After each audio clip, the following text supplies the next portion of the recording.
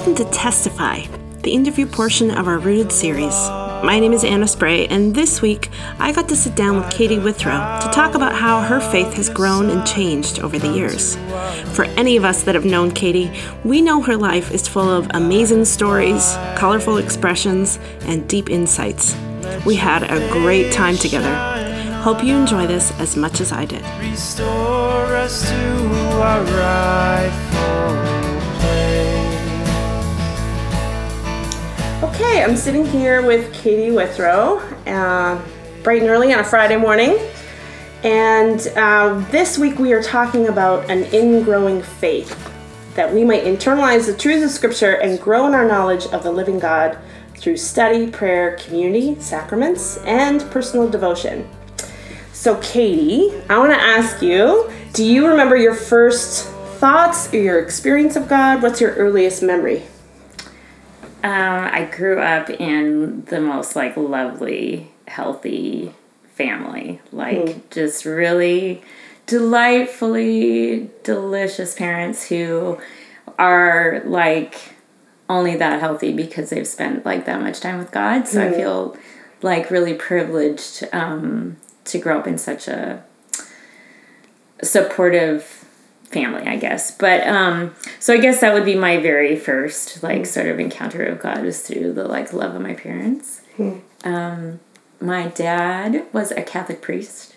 I love this story. Yeah, and my mom was a Catholic nun, and they met teaching at a Catholic high school, left their orders and went to Colorado and got married and started a family. So they had good 15 years before they met each other, where they were that was their job, was to read Scripture and serve people and pray and teach. And anyway, so I just feel very lucky to experience God through them. And my grandma too. She was very devoted Catholic and constantly testifying and talking about God. And both my parents are like that too. Always glass half full, seeing the world through the eyes of blessing and stuff. So probably first through them. But the other thing I thought of was, I don't remember my own distinct thoughts of God, but I do remember my first rejection of God. Oh, wow. This is so dumb, but I have very acute memory. But I think it was grade 6 or grade 7. And I was in the back of our Subaru station wagon, and it was pre-seatbelt sort of situation. So I was literally in the hatch. 80s. Yeah, exactly. With my best friend Shelby. And we were rattling around in there, and we weren't talking about God or anything, but I just remember even where I was, which street in East Wenatchee I was on, but I just remember thinking, I want to believe in God, but I don't want to yet. I want to later, when I grow up and have kids, but I don't want to have to believe in God or think about God or anything like that until then. But it sounds nice to do later. And that was just such a funny moment. But I to think that I was already had such I don't know, selfish trajectories without God, It's interesting because it sounded like God was almost another member of your family. Yeah. In your home. Totally. And then you're I'll see you later. I think though, it does come up for me as an early memory of God, though, because it makes me wonder if that's his first, even though it was a rejection moment for me, if it was his first calling towards me, though. I couldn't help but not acknowledge that he was there and that he wanted me and that I even wanted him, but just not then. Right, so, but it was you facing that reality, God is here confronting me. Yeah. I don't really want this right now. Yeah. But anyways, I don't know, some people talk about the haunting of the Holy Ghost or whatever, but I feel that was kind of the first memory of maybe feeling the Holy Spirit was close to me and saying that, you can't get too far away from me. Yeah. And then I don't know, comically, ironically, funnily, later, is that word, funnily? But a few years, no, not even a few years. Well, yeah, maybe 2 years later, I started getting involved with Young Life. Oh. In the Wenatchee Valley. Okay. And mostly initially just for fun, not because I had necessarily any interest in, but I wasn't opposed, but I did eventually end up at Malibu, just here in our back door. Yeah. And I remember them articulating the gospel to me in the first, like, understandable way, even though I had been going, like, majorly regularly to Mass my whole life. Mm-hmm. I didn't know what, like, the term Lamb of God meant or what. Like, I just said Nobody it all the time. it. No one explained it. It just was, like, assumed knowledge. And I remember, if anyone's familiar with Young Life, it's like they build on the story throughout the week with their drama skits in the evenings. And so they were building the story around this girl who had become a victim of, like, difficult things in her life, but also of her own sort of choices.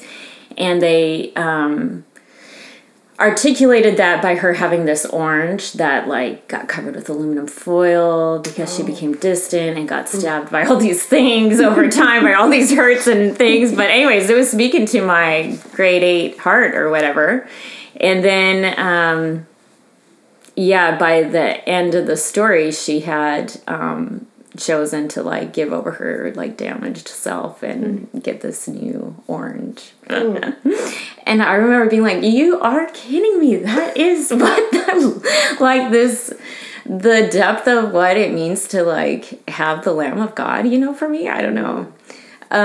So I did feel, like, pretty shocked at the story at that point, and, like, definitely in, like, immediately in. After hearing that. Because it kind of ignited.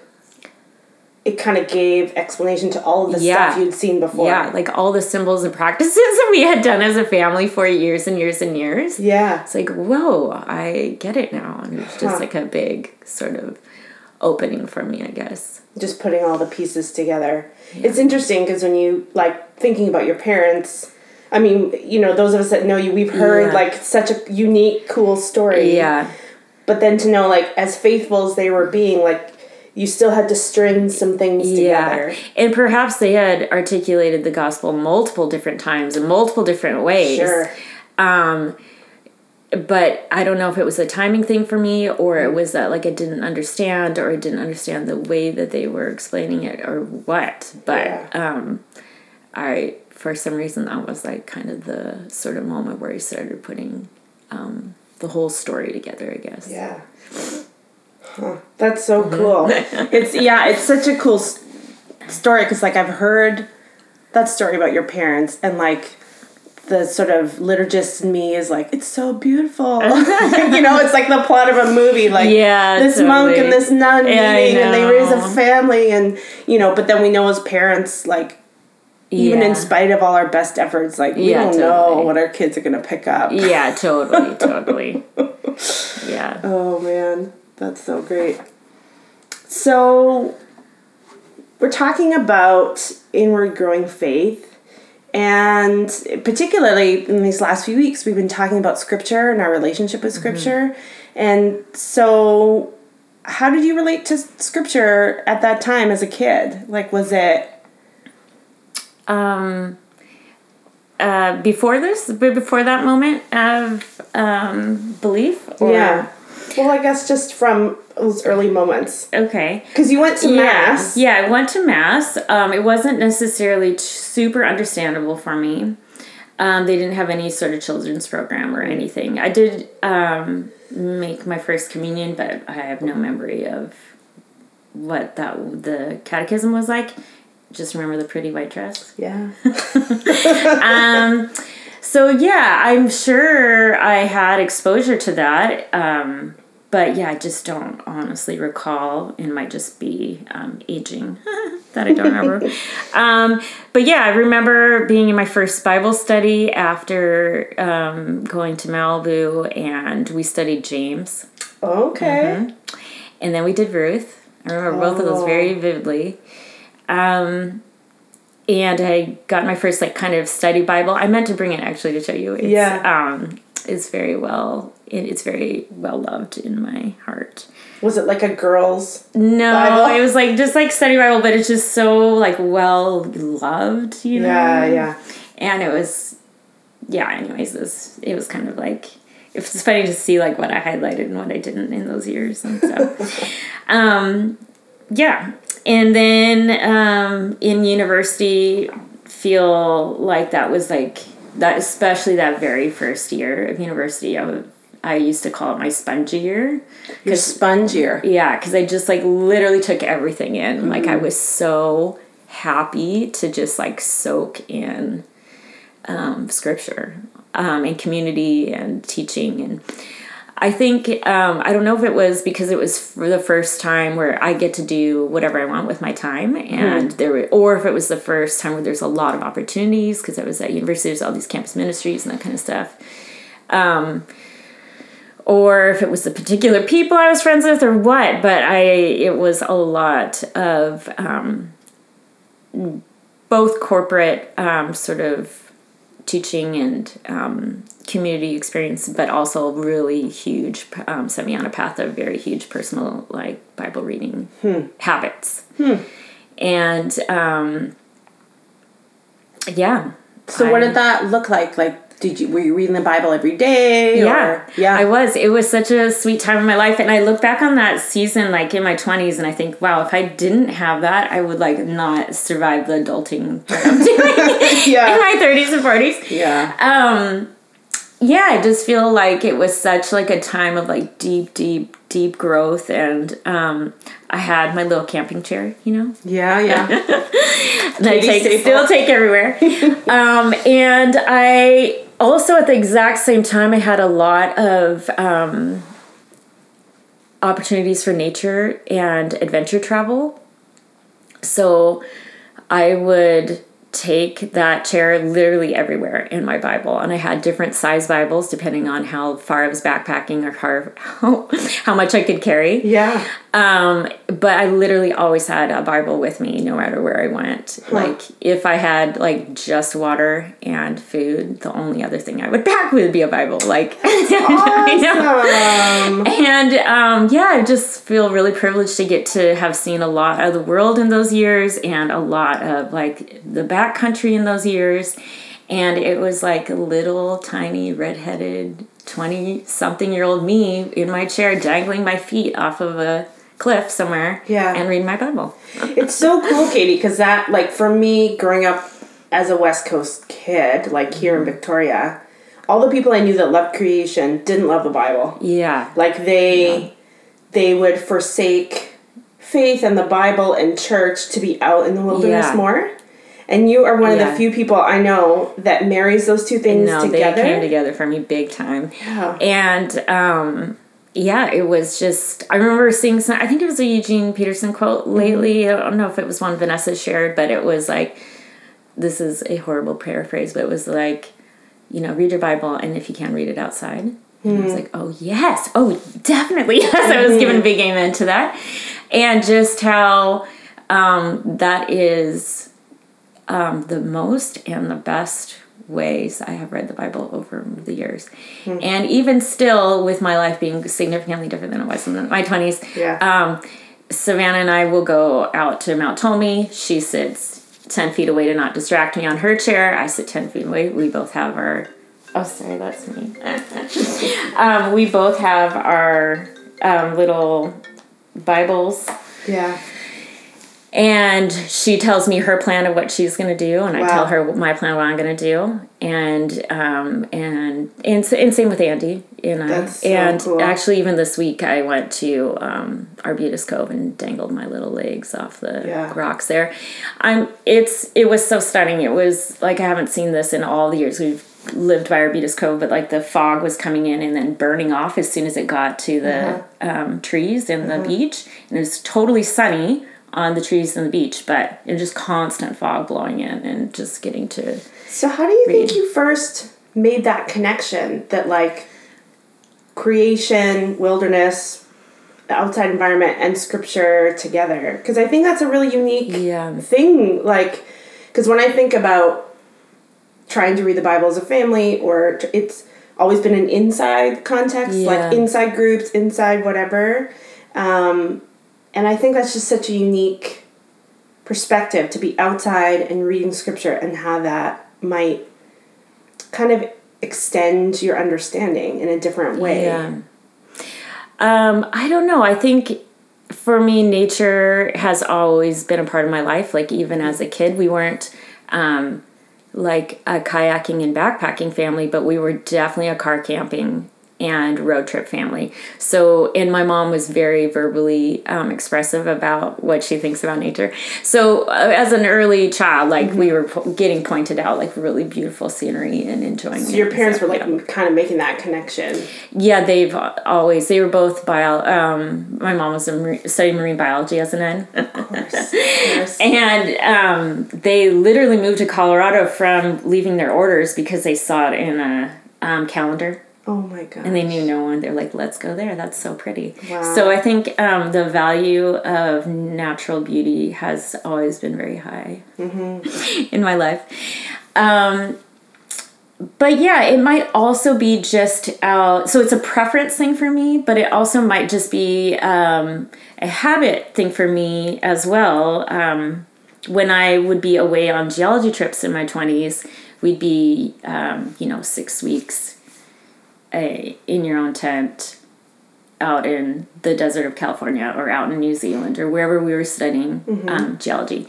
And you would get up, pack your stuff, have breakfast, get your lunch ready, get your geology gear together, pack your bag, and then you would go and do like geology touring or mapping or whatever you were studying. And then we would get home at like 4 or home as in back to the tent. Yeah.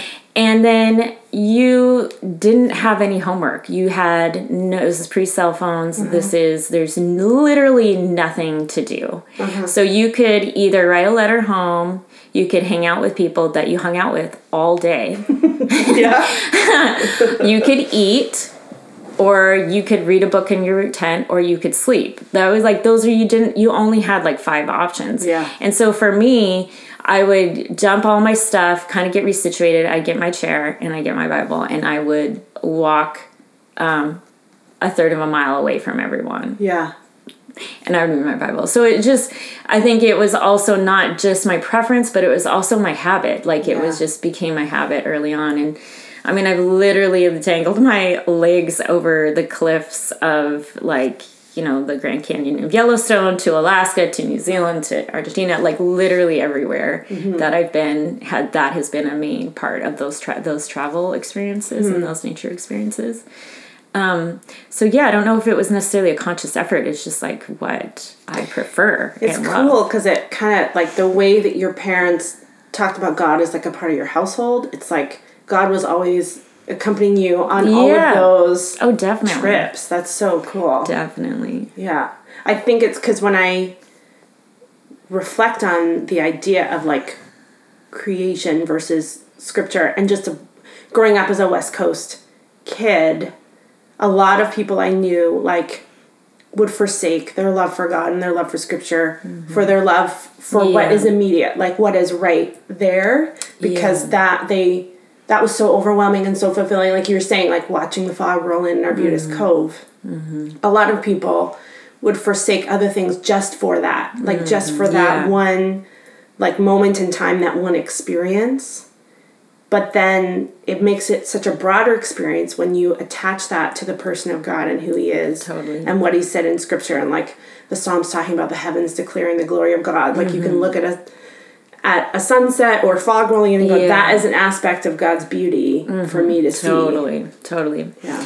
I remember that, I'm going to forget his name. He's like really famous from Oregon, a writer, 10 years ago.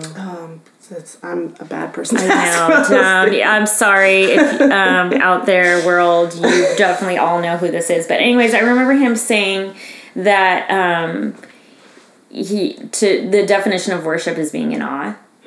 And for me, that is outside. Or studying, like looking at my things under the microscope or looking at like doing science, I guess. But that's when I'm like absolutely stunned. And so for me, it pairs very well together.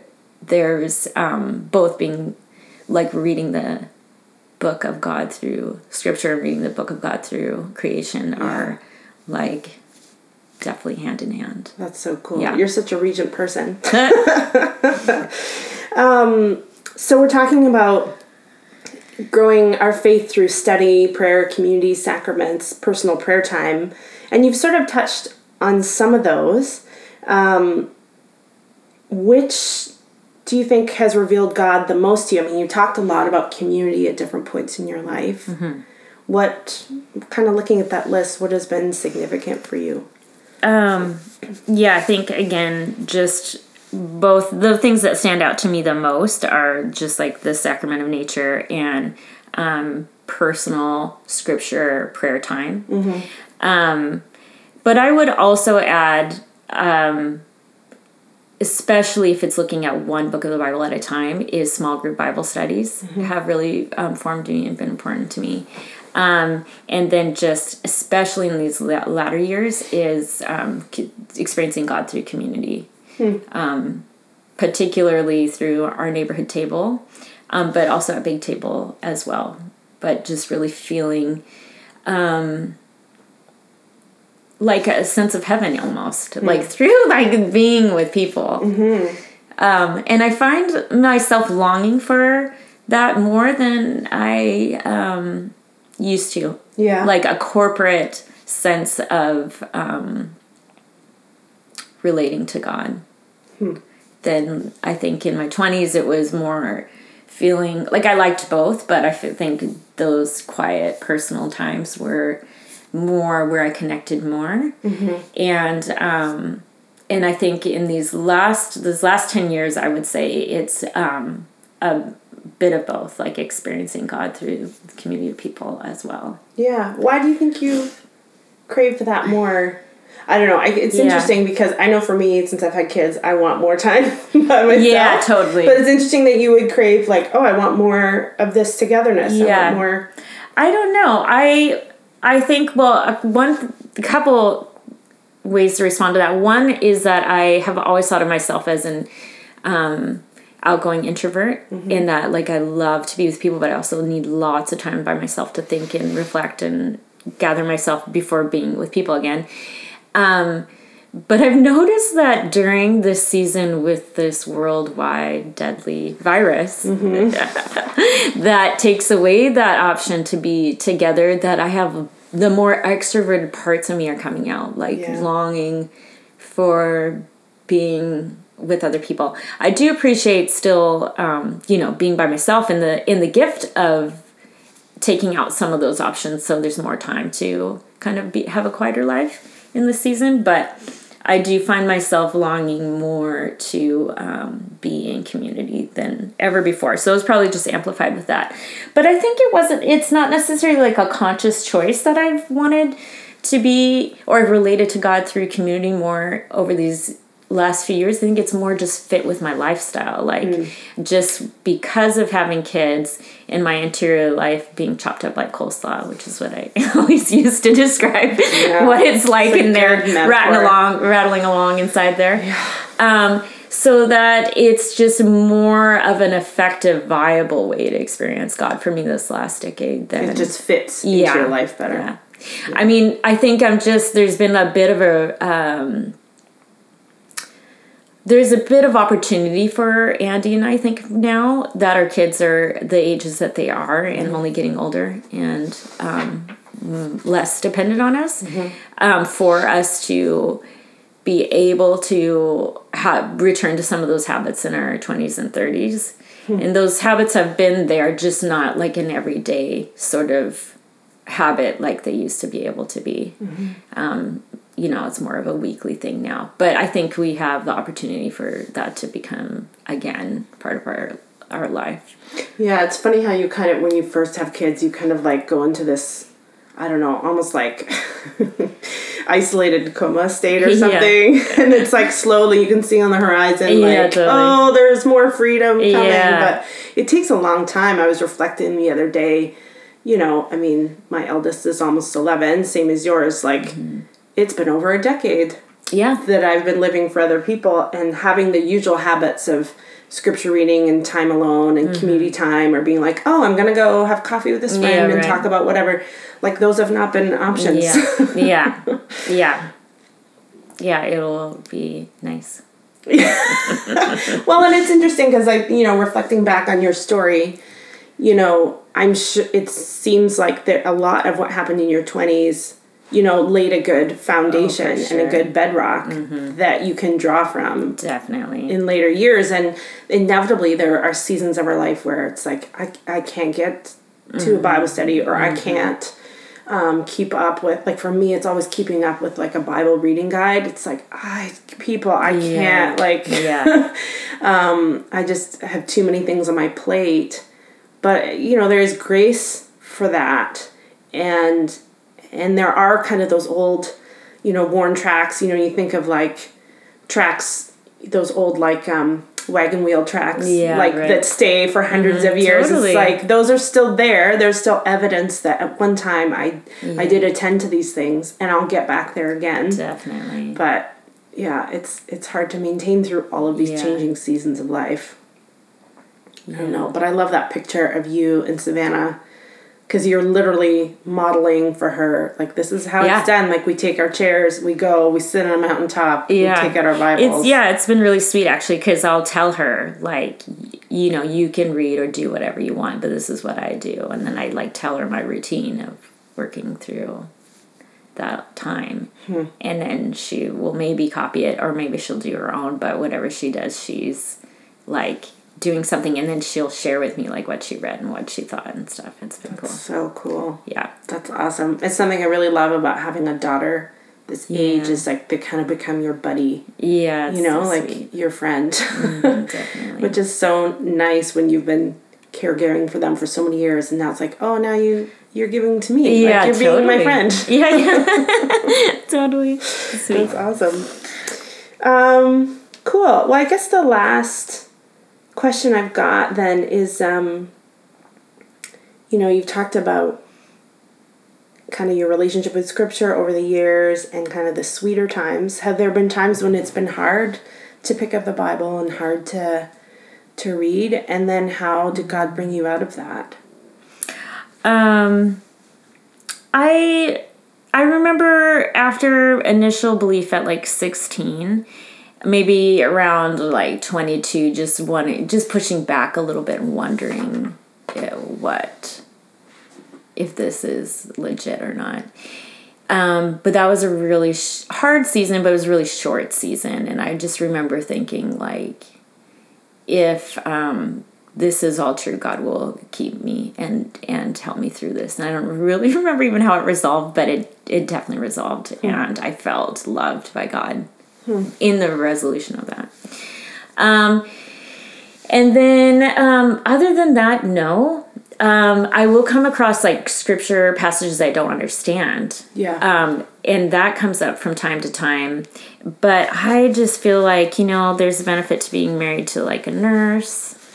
There's a benefit to being married to like a mechanic. But there's also really a lot of benefits to being married to a pastor. And that is definitely one of them.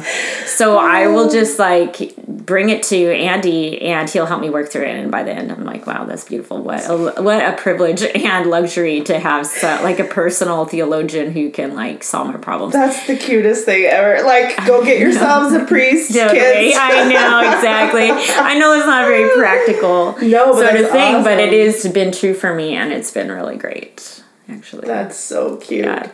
That's amazing. It's funny because I feel like I will often get that from other people in my life, but my family doesn't want to hear it. My kids are like, please don't explain. Yeah, it's too funny. We don't want to know. Oh. That's so cool. That's awesome. Well, thank you so much. This has been a great time to hang out with you. Thanks for giving us your time. My pleasure. Thanks for having me. Thank you for listening to Table Radio, an extension of the life of the Table Church, a community in Victoria, BC. Our mission together is to love God, love each other, and to love and bless our neighbors, so that we may see Christ revealed in common life. Music for this episode provided by the Preparation EP, written and arranged by Coco Relieve, and can be found at thetablechurch.bandcamp.com. To learn more about our community, please go to tablechurch.ca.